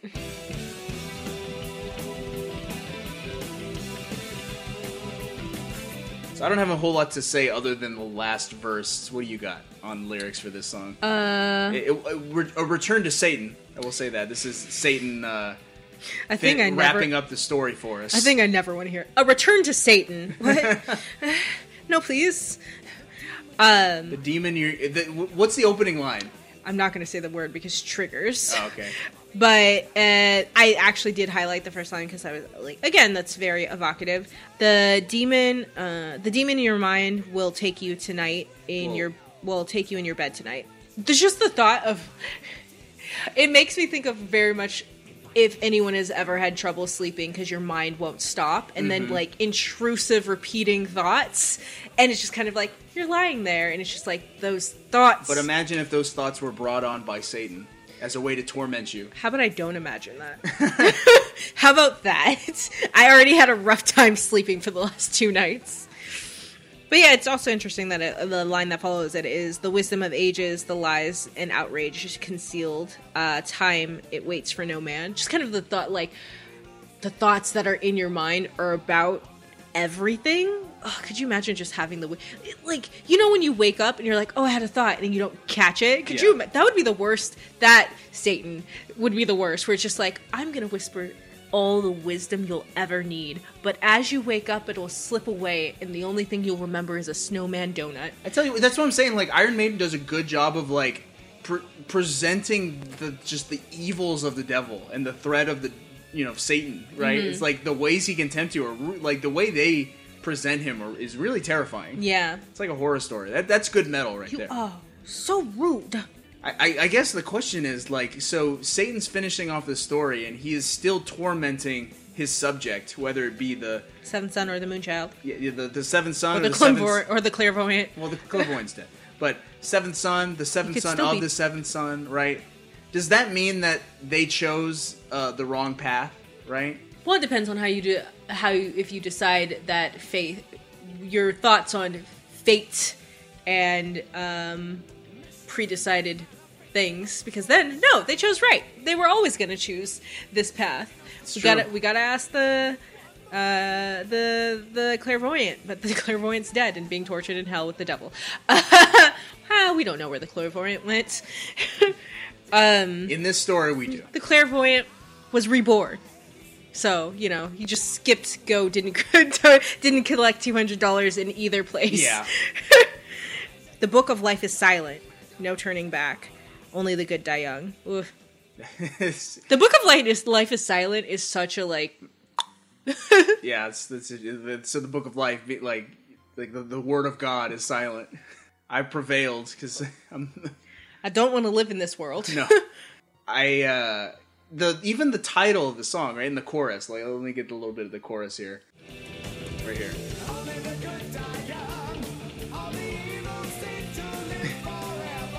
Only the good die young. So, only the good die young, all the evil tends to live forever. And it's like, yeah, man, it does feel that way, doesn't it? Yeah, man, it does. It's just like, these songs, I feel like, just have a whole lot of, like, existential, like, truths or like, anxieties about the world. It's like, man, yeah, it really does feel like all the good die young and all the evil tends to live forever. It's like, it's the same evil every day. Yeah. It's rough.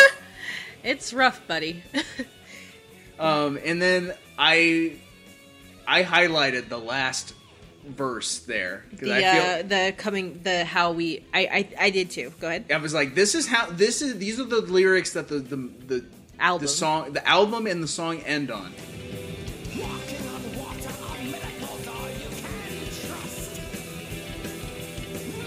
Measure your cup, and does it measure up to your lust?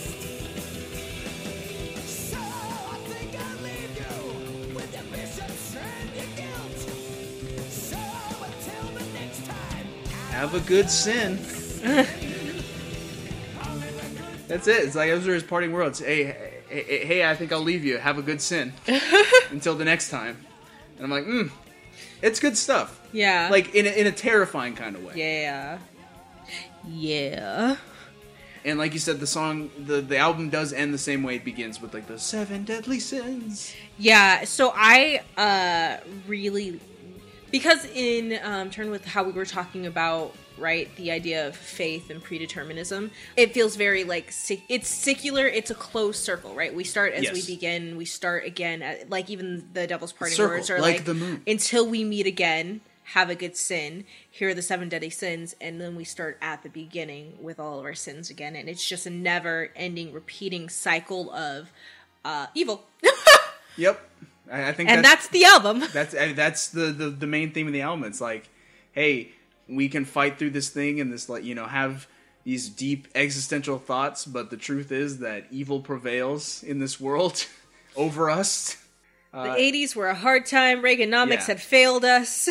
Well, I mean, these were British guys, so Oh. Thatcherism failed them. Well, But either way, it's like, it's a really strong metal sentiment. Mm-hmm. It's smart. as in sharp. Yeah, they had a lot to say, Yeah. and it's really good, really good. As a story, would you say that this album presented its story No. cohesively and effectively? No. Maybe if I had, we chose the 4 songs that we were going to talk about, so I didn't go back and read all The other lyrics songs again. have very little to do with the story, Okay, then- even less to do with these songs. Then no. I think that we were picking them out. We're like, okay, how does this relate? I think the through line was Satan. That's really, I think, like, the album, its biggest strength is, like, in its existential ideas, right? And, like, the exploration of themes, life and death, And just general anxiety. right, all that stuff. But the actual piecing together of a narrative, not as strong. They are not And authors. they did not disagree. Speaking about the record years later, Bruce Dickinson remarked that, quote, "We almost did something great. It was only half a concept album. There was no attempt to see it all the way through, like we really should have done. Seventh Son has no story. It's about good and evil, heaven and hell, but isn't every Iron Maiden record?" And I was like, yeah, he has the same appraisal that I would give. The story is just kind of like hit and miss. It's kind of confusing. It's more about concepts than it is about story. Yeah. It's not a rock opera. Rock. It's a concept album. Yeah. Which is it's not bad. It's not bad. It's just not a story. And that's the thing. It's like if you go in listening to it, like, know that. But Was there any other reception? yeah, I got reception for you. So, Seventh Son of a Seventh Son debuted at number 1 in the UK albums chart, their first since 1982, as well as number 12 in the US. It spawned 3 top 10 singles in the UK. Steve Harris was salty about the performance in the US, saying, quote, "I thought it was the best album we did since Peace of Mind," which was before Power Slave in '84. "I loved it because it was more progressive. I thought the keyboards really fitted in brilliantly because that's the influences I grew up with. And I was so pissed off with the Americans because they didn't really seem to accept it. Everyone said afterwards that it was a European-sounding album. I'm not so sure about that." I apologize for Americans. I agree. Yeah, it's like, Harris, I love this album. Give Americans a chance. According to Kerrang! Magazine, contemporary reviews contain, quote, "a definite reaction against Iron Maiden, emphasizing their prog rock pretensions," and that, quote, "one critic slammed Maiden for Seventh Son and accused them of having regressed into a Genesis-style prog rockers from the 70s. And I was Wow. like, they didn't go that far, but also what's wrong with Genesis? What indeed? No, I like Genesis. Yeah. I know one Genesis song. You like Phil Collins? Yeah. Yeah. That's the one Genesis No, either song. way, I'm like, hey, I applaud Iron Maiden for branching out into the Yeah. Genesis-style prog rockers of the 70s. Don't let anybody yuck your yum. Yeah, exactly. And if you want something harder edged, go grab something else. Yeah. The void's getting filled up now in the late 80s. Sputnik Music said that though, quote, "the band has better releases such as Power Slave and Somewhere in Time," wrong. Somewhere in Time is not as good as this one. They argue that lyrically it is one of Maiden's finest efforts. Nice. And I agree with that too. I agree. I had a lot more to say about it than I typically do. Yeah. And in 2005, this album was ranked number 305 on Rock Hard Magazine's The 500 Greatest Rock and Metal Albums of All Time. So, it's pretty cool. Oh, and it was Loudwire's number 11 on Loudwire's top 25 progressive metal albums of all time too. So, if you want a good introduction into progressive metal, this is it. It's not as, it's not like the meat and potatoes of progressive metal. I feel More like the tomato soup and cheese sandwich. yeah, it's a little easier to listen to and take than like the most progressive of progressive metal. Spoilers, this is going to be our last time talking about Iron Maiden. So I'm going to have to kind of run down some of their legacy since then. The legacy of the beast, if you will. Wow. As mentioned earlier, Seventh Son of a Seventh Son was the last of Maiden's classic period, and the last to feature the classic lineup until the year 2000. So the band consciously went through a more stripped-down, edgier sound for the next two records, and I think they were kind of following suit with where some of the more some of the more mainstream rock acts were going, right? Your Guns N' Roses and what have you. Guitarist Adrian Smith wasn't happy about that, saying he thought they were heading in the right direction with the last two albums, and that he thought they needed to keep moving forward, and just didn't feel like that was where they were going. So, Just felt like a role reversal. Yep, so he jumped out of there. So Adrian Smith was gone, and the 90s weren't too kind for Iron Maiden. Singer Bruce Dickinson left the band in 1993. Can you imagine that? Can I imagine? Iron Maiden without that singer? Oh. It's different. Like, when you think of Iron Maiden, you think of that, like, operatic voice of Bruce Dickinson. No, he was replaced by competent, but not as impressive, Blaze Bayley. Please tell me, is that That's your... me. That's okay. that's my description. Blaze Bayley, he's not a bad singer, but he's no Bruce Dickinson. Aww. And their next two albums were not hits at all. Yeah, those are not well regarded. They have some good songs on there, but like they're not. They're not. Yeah, they're just not. But in the year 2000, Bruce Dickinson and Adrian Smith returned to the band, essentially setting off a career renaissance. Their albums since have been consistently well received, and they have been lauded for appealing to a wide array of fans. Huh. I remember going to see Iron Maiden in 2010, and you could see kids like at age 5 all the way to like grandpas. Oh, wow. Yeah. Iron Maiden is like a band for everybody. Oh, that's nice. Are our kids gonna be maidens? Maybe. Hey, and Iron Maiden actually won their first Emmy. Sorry, they won their first Grammy in 2011. Oh, go Iron, go Iron, go Iron. And that's it. That's all we got for music of 1988. But wait, there's more. Is there more?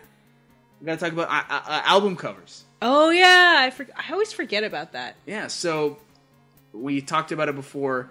You can listen to a music album, and that's one way to appraise its quality. But another way is the album cover. Mm-hmm. So I've got both covers here, and I'll give you this one, and you can tell me which. So we're going to start with Anita Baker. Okay. Giving you the best what I got. Can you describe that album cover for us? Mistress Anita that is a very big ring on her finger. I mean, she did just get engaged. That was good job, my guy. She is leaning on a fountain of some sort. There's no water in it. It's very close up, with 3 pillars behind her, and she is in a shiny blue, I think it might be satin dress with a coat that has all the shoulder pads and flower patterns. She's got the 80 shoulder pads for days. She's got a big old diamond ring, some nice earrings. She's just staring off into the distance, not looking at us. Her eyes are squinty. There might be sun. It's a very classy title. It's very classy. Classy album cover. It's just Anita looking thoughtful, contemplative on this album. Contemplative. Like you look at this, I can understand you looking at this album and say, yes, that's an album for my mom. Mama, I love you. And so moving on to Iron Maiden's album. So Seventh Son of a Seventh Son, you got that one pulled up? Yes. Very different. Very different. I mean, there's blue. There's blue. It is a it's an icy ocean with like glaciers. It's an Arctic. The Arctic Sea. That's the Are these the glaciers setting. or the icebergs? Icebergs, because they're not on land. And they're just icebergs popping all out of the background. And in the foreground, we have Eddie. Yep, so every Iron Maiden album features Eddie the mascot. He's usually presented as a zombie-type character, but he always fits in with the theme of the album. So Somewhere in Time was the album we talked about in 1986. He was like a cyborg, right, in like a futuristic city. In Power Slave, he is like an Egyptian monument. Right. Yes, like a sphinx. Can you describe him in this one? He is just an upper body with musculature, holding his guts in one hand. That's not guts. That's a uterus. Oh dear. He's holding his uterus. It's a gut. It's a piece of a gut. Yep, and his spinal cord has been cut off and is kind of like he's floating in the Arctic Sea. Yeah, and he just looks. And there's a moon above him with like lamps. And his head is on fire. And his head is on fire.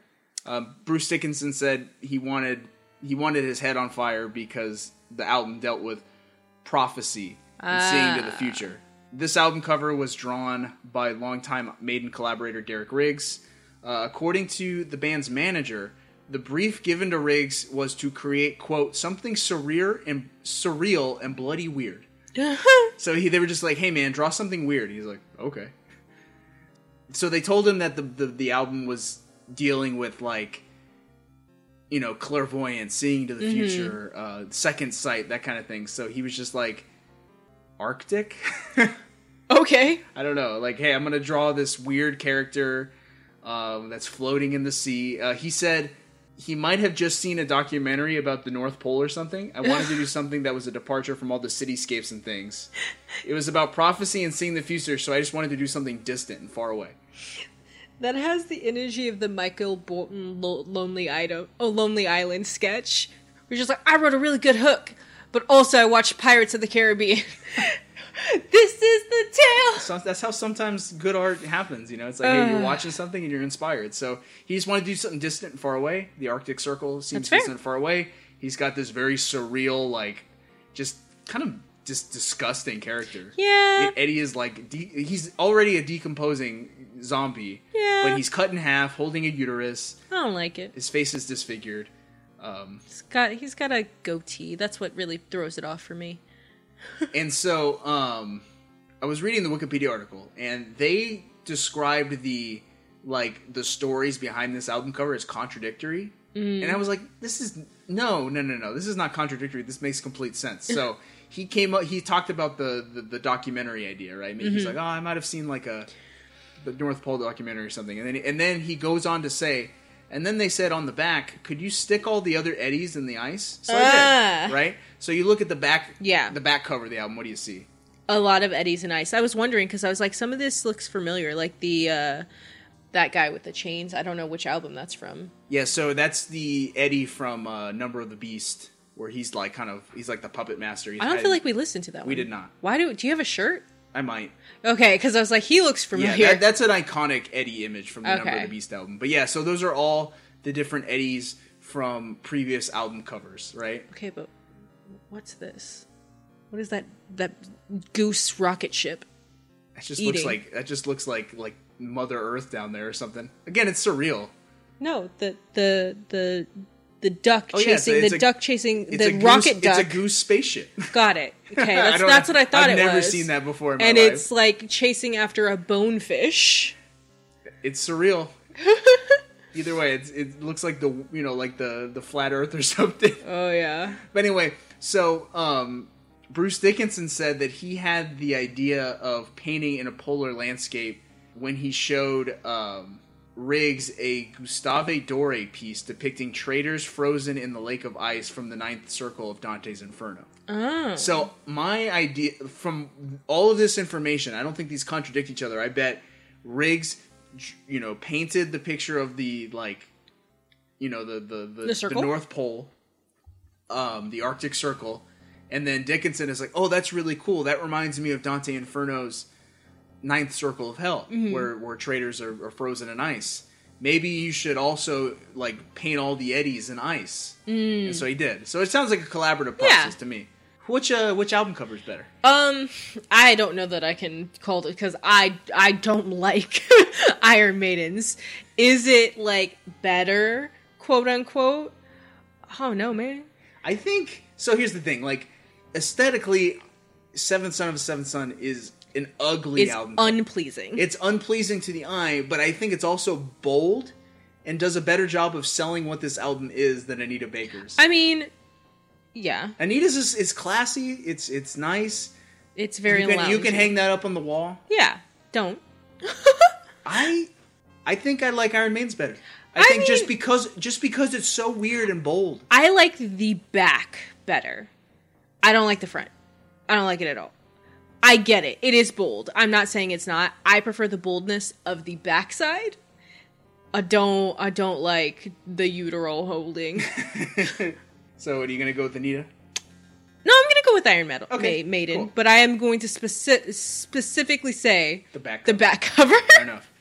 And who had the better album overall? You did. Yeah, that's my first win. Music, I think. Yeah, I'm pretty sure it is. Yeah, for music it is. Yeah, I'm okay with it. Yeah, Anita Baker's good, but it's just so disposable. Yeah, honestly, It's like you so listen to it, and you're forgettable. like, you're fine while it's there, but then as soon as you don't listen to it, as soon as the album's over, you're like, all gone. You know, Yeah.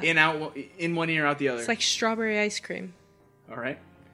It's like one of those things where I'm like, there's a flavor, but I forget it as soon as I'm done eating it. I got that's the best way to describe it, I guess. All right, what's up? What else we got? Okay. So, well, our winner is Rod. We will give that to him. We love him. Runners up. Let's talk runners up. All right. So, for 1988, your runners up. I love that my phone autocorrects stuff when so we listened to Iron Mason, right? So your first runner up was NWA's Straight Outta Compton. That's weird. Is it? I mean, it's just such a departure from Iron Maiden, but no, Yeah. Straight Outta Compton's a great album. I love gangster rap. Hey man, I love progressive metal and gangster rap. Come at me. Not joking. I don't. You're an enigma. I love you just because. And then it was Metallica's "And Justice for All" Also a great metal album. and Classic. Guns N' Roses Lies. GNR Lies. GNR Lies. Yeah, that was their EP follow-up to Appetite for Destruction. It was half cover songs, right? And half acoustic jams. And Jamming. there's one song people should seek out. It's called "I Used to Love Her." It is a song about a man who got so sick of his girlfriend that he murdered her. and I definitely feel like I listened to that. you've heard it. You Buried her don't. right in the backyard. Oh, jeez. What are your runners up? Well, actually, I want to know of those, what would have been your first runner-up? NWA, Metallica, or Guns N' Roses? Probably GNR Lies, followed by Straight Outta Compton, followed by Metallica. Because I have not heard every song. Like, I have not, consistently re-listened to all of the songs on And Justice for All. Yeah. It's a good album, but there are some weak songs on there, in my opinion. Okay. For me, guys, I don't listen to music. From so, the 80s. So my runner-up was Rob Bass and DJ Easy Rock. It Takes Two. It takes two to make a thing go right. And that's literally the only song I heard off of that album. All right. We went through. That's the only song I've heard off that album. Yep. And Billy Ocean's Tear Down These Walls. I don't even know what song off of that album. Get out of my dreams. That's the one. Into my car. Yeah, I didn't. That's the one. And Bobby Brown's Don't Be Cruel. Poison is on that? No, What is that one? I don't know. My Prerogative? Maybe. Maybe. I feel like that's the only Bobby Brown song Either way, I know. it's like the running theme is you've heard one song from all of these albums, and that's it. And that's it. Anita Baker, if I had not bought this album for my mom, we would have had to flip a coin because the only other albums I heard from that year, I've only heard one song from each, and I was just going to have to roll a D8 and figure it out. Like, ugh. But yeah, so this has been fun. It's been fun. Yeah. Did you enjoyed yourself? I sure did. You enjoyed winning this one? I did. And, I have even more respect for Iron Maiden, even going through and talking about the lyrics and everything. Yeah, there's a lot of fun stuff in there. A lot of fodder for I finished my writing wine. something. I want You did. another glass. Oh, that's nice. I have a slight headache, so I'm gonna take some headache begons. We got plugs, right? Oh, we do have plugs, hair plugs. So, if you like the show, be sure to, subscribe on your podcast machine. We are on iTunes, Wherever we are. Yeah, iTunes, Podbean, Podcast Academy. yeah, all those podcasting where your great podcasts are sold. Leave us a review if you can. iTunes reviews really help us with visibility. 5-star reviews, very welcome. We appreciate it. And if you want to follow us on Twitter, you can at Media Made Show, where we'll have updates on the goings on. Yeah, and definitely if you liked anything in here or we said something that was quotable, please don't. Probably got some polls up there asking people who you think won. Yeah, that's true. Come and visit with us. And you can tell us what your album of 1988 would have been. You know? Gosh. Was it Rob Bass and Easy Rock? Also, tell me how long it took you to go through that whole list. I want to know how much time you spent in that list. Yeah. and was it straight out of content? And if you want to hear more from me, I have a wrestling show on YouTube called Keep Kayfabe. It's Kayfabe. We're a wrestling show. We explore the careers and characters of our favorite wrestlers. We're looking at Eddie Guerrero right now. Look out for that if that's your thing. If you like video games, I write for a website called ZeldaDungeon.net. We talk all about The Legend of Zelda and other Nintendo games. So that's the thing. And you can check me out on Twitter personally at Rob the Master. Yeah. For me, if you want to hear more from me in a completely different setting, I have a YouTube called Taming Tales on YouTube, obviously, because that was in the title of the thing that I said, where I tell stories and I put them to video, and sometimes I put fake art on there. And honestly, whenever I feel like it, because I'm just kind of like, this is a place for me to do things. So if you would like to see me do things, that sounded ominous. Go there. Go there. Click on over to Taming Tales. Subscribe if you want to, or don't, or do. With that, we're going to close out. We'll see you next time. We're going to close out with the ending of Only the Good Die Young. All right. Have a good sin. Be good. Don't die young. Yeah. And with that, thank you. Goodbye. Night, kids.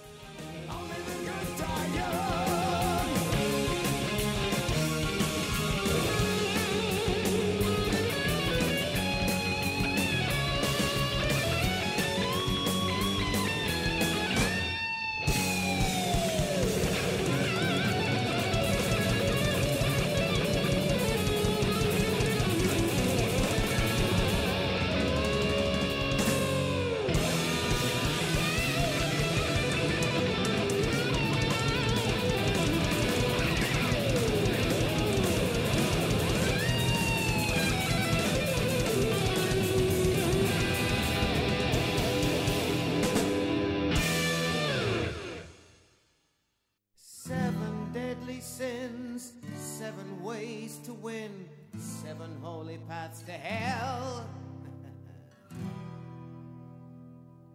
7 downward slopes, 7 bloodied hopes, 7 are your burning fires, 7 your desires.